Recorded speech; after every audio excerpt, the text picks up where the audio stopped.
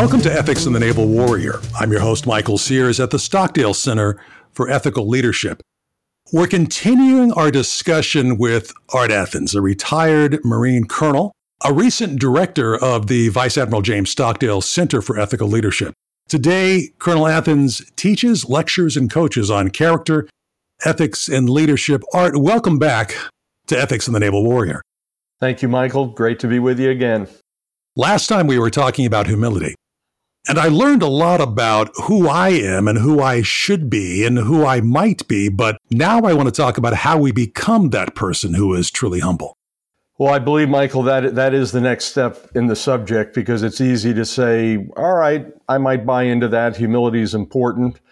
Now what? And I think the now what is to address the issue of, is it possible to really become more humble, to be on a spectrum between unhealthy arrogance and healthy humility, leaning more towards the healthy humility side.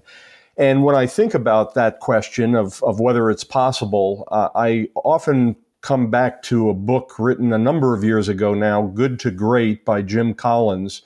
And he was studying corporations that went from mediocre to outstanding. And he had very tight criteria, 15 years of average performance, a turnaround, and at least 15 years of spectacular performance. And he found 11 companies that fit that. He began to study the 11 companies and said, is anything in common amongst those 11 companies that allowed them to go from good to great? And his number one principle that he presents in the book, he calls level 5 leadership. And he said all 11 companies had the same type of leader. They had personal humility and strong professional will. But after he wrote the book and it was published, he was often asked, so how do you develop these level 5 leaders? Sounds like it's a good thing, but how do you bring them along? And Collins often said, I don't know. And I'm not so sure you can very easily do that. So it caused me a number of years ago to think pretty hard about, are there ways to actually increase, strengthen, whatever word you want to use, one's humility. So I believe you're right, Michael, in taking us in that direction of saying, all right, so how do you do this? Of course, it's always challenging for someone to be asked, oh, so how did you become so humble? Which turns you immediately into a prideful person when you get a comment like that from somebody. But I'll try my best, knowing that I'm not perfect and I'm still figuring this one out to how to stay on that side of the healthy humility. But I would argue that it all starts with, for a leader in particular, acknowledging that humility is important for leaders. Because if you don't come to that conclusion, I don't think you're ever going to actually care about the how. So the starting point is to say, okay, I don't know if it's the most important attribute, the most important virtue, but it's an important one. And I'm willing to agree with that. So to me, that would be step one. The second step is to then say, well, how am I doing? Is this something that is a challenge in my life, or am I in fairly good shape with it without, again, becoming so humble I become proud? And I think that only comes through having others put input into our lives to tell us what they really see. And I think there's different ways of that happening. But that's the second step, is to evaluate where we are. And I think for most of us, we're going to see a little bit of a delta that we'd like to close if, again, we believe that humility is important. And then the third thing is that we need to be motivated to improve, to say, this is important. I see that I probably have some challenges just like everybody else. And now I want to take action. I want to do something. I want to try to move in that direction with doing some specific actions. Now, what are the specific actions? I don't think it's formalistic. I think it's more observational and experiential. As you watch others, perhaps, that you look up to and say, there's a leader who it really isn't about himself or herself. It really is about the other people. It's about the mission. It's about service. So we observe. And then as we experience in our own life, I think as we become more sensitive to this particular topic, we get a little stronger and we find ways perhaps, and that's been my experience, is that I've watched others and I've tried to evaluate myself. I've gotten input from others and learned. And I'll give you, Michael, a couple of them. I have a fairly long list in my mind of how we do this, but here's a couple of them. Number one is that over time, I began to realize that I'm just an instrument in the orchestra and not the master conductor. I think we would all agree if we were asked, are you the master of the universe? And we would probably say, well, of course not. But I believe sometimes we live our lives, particularly as leaders, where we're trying to control, or we think we're able to control, every little detail of every person's life.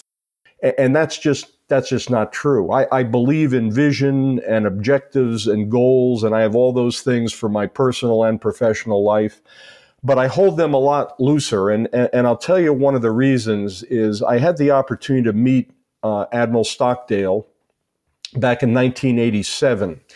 And through that relationship, he became a mentor and a friend. And one of the quotes he gave me that has stuck with me over the years is actually from the book, The Enchiridion, that's attributed to Epictetus, the Stoic philosopher, though it was really his students who took the information down and actually wrote the book a long time ago. But this was the quote that Stockdale loved to have in his mind when he was in the prison camp in Hanoi for 7.5 years.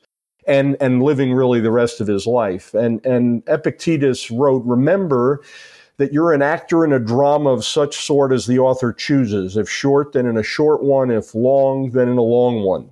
If it be his pleasure that you should enact a poor man or a cripple or a ruler or a private citizen, see that you act it well. For this is your business, to act well the given part. But to choose it belongs to another. And that quote 10 years later would become very important to me, because 10 years after I met Admiral Stockdale is when I had a real family crisis. We have 10 children, Michael. I know that you know that. Our 9th child had a very serious heart defect when born and was kind of in and out of the hospital in intensive care in the early days. And I was in the NICU, the neonatal intensive care unit, a lot with Misty, my wife. I had never even heard of a NICU, truthfully, before that time. And I began meeting other parents who had children in that NICU that were beginning to realize that they were just instruments in the orchestra and not the master conductor, because if they had been the master conductor, they would have written the song, the lyrics, everything much differently than what they were experiencing. And that child of ours, our 9th child, died at the age of 9 months, and it rocked our world. But I think one of the outcomes of that was the aspect that you don't control everything, and that probably can help you be a little more humble. So that's one of the things I think we have to come to a realization. Often it takes hardship and trials in our life to draw that. I certainly don't wish that on anybody, to figure out how to be more humbled by having that occur. But I think it is one of the ways that it happens. I do notice, though, that people tend to either become bitter or better coming out of those. And one of the ways we can become better is this realization of we don't really control the universe. So that's one thing. I like the form you're setting up. You set out a few things about acknowledging humility and trying to demonstrate it. It's a hard lesson to learn. The last thing you just said, though, I think is pretty critical, and that is there will be hardships. If I remember Admiral Stockdale, his quote was, as he was coming down in the Silk, as he was parachuting down, he knew that this would be a different circumstance for him. The world of Epictetus. Yes, exactly. And I wonder if you can take a second here to characterize the difference between the military heroes that we tend to idolize, and that could be Patton, it could be Halsey, it could be Howling Mad Smith, you name them. It could be General Schwarzkopf. And guys who have been lionized, mostly men who have been lionized for their strong, aggressive style. But then you have someone like Vice Admiral Stockdale, who did the work early to understand who he was and that served him very well, not only him, but that served the rest of the community he was locked up with.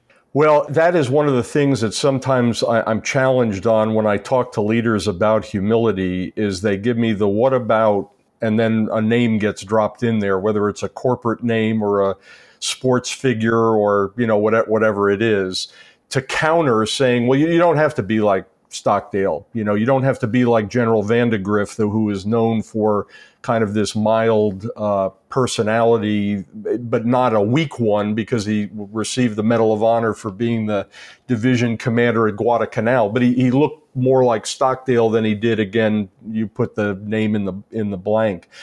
My response to that is this. Number one, many of those names that are mentioned, whether it's corporate, military, or whatever, they truly were geniuses. And since most of the rest of us are not, following that example is dangerous. That would be my first response to it. The second one is, I'm not sure they ever were as good as they could have been if they actually brought their talent set as it was, but that it was founded a little bit more on selflessness rather than selfishness, of promoting themselves rather than caring more about others. I would also say that I'm not sure the people that were under them either reached their full potential, because the boss was the one who was most interested in getting the spotlight or whatever. And I think the people that are very egotistical, that seem to accomplish a lot, again, whatever field it is that they're in, I think there are a lot of wounded and dead bodies along the way that has allowed that person to get there. And I don't think that's how we're supposed to live our lives. I just don't think that brings a humanity that a leader should in fact have. So, it's probably something that could be reasonably argued over time as you look at leaders, at least on the outside, that look kind of arrogant and seem to do well, versus those that are more perhaps like Stockdale, that really were about the other person. As a matter of fact, Stockdale once said, when he was asked what was the most important lesson he learned, really, of all these things, what was the most important lesson that he learned? And he said, the most important lesson I learned was, I am my brother's keeper. And then he went on to say, which is the opposite of what's in it for me.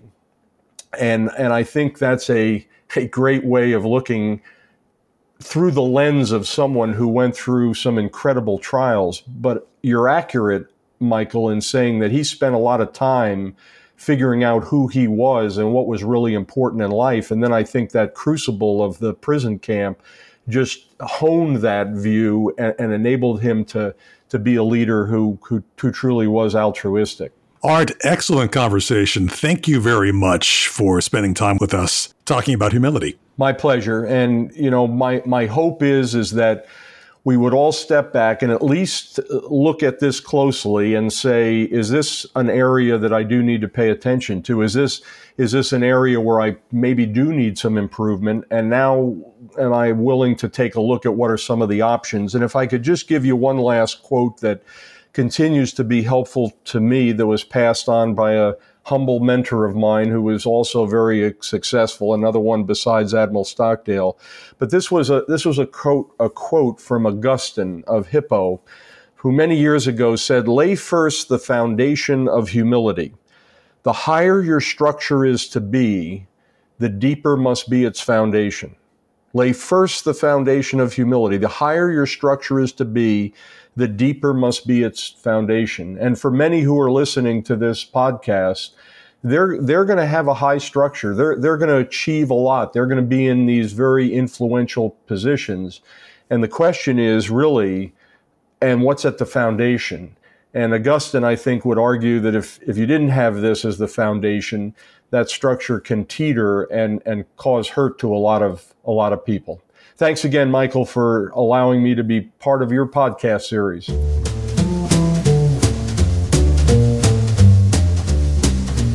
You've been listening to Ethics in the Naval Warrior, produced by the Boeing Leadership Innovation Lab at the Stockdale Center for Ethical Leadership. You can find more of our podcasts by visiting the Radio Stockdale page at usna.edu.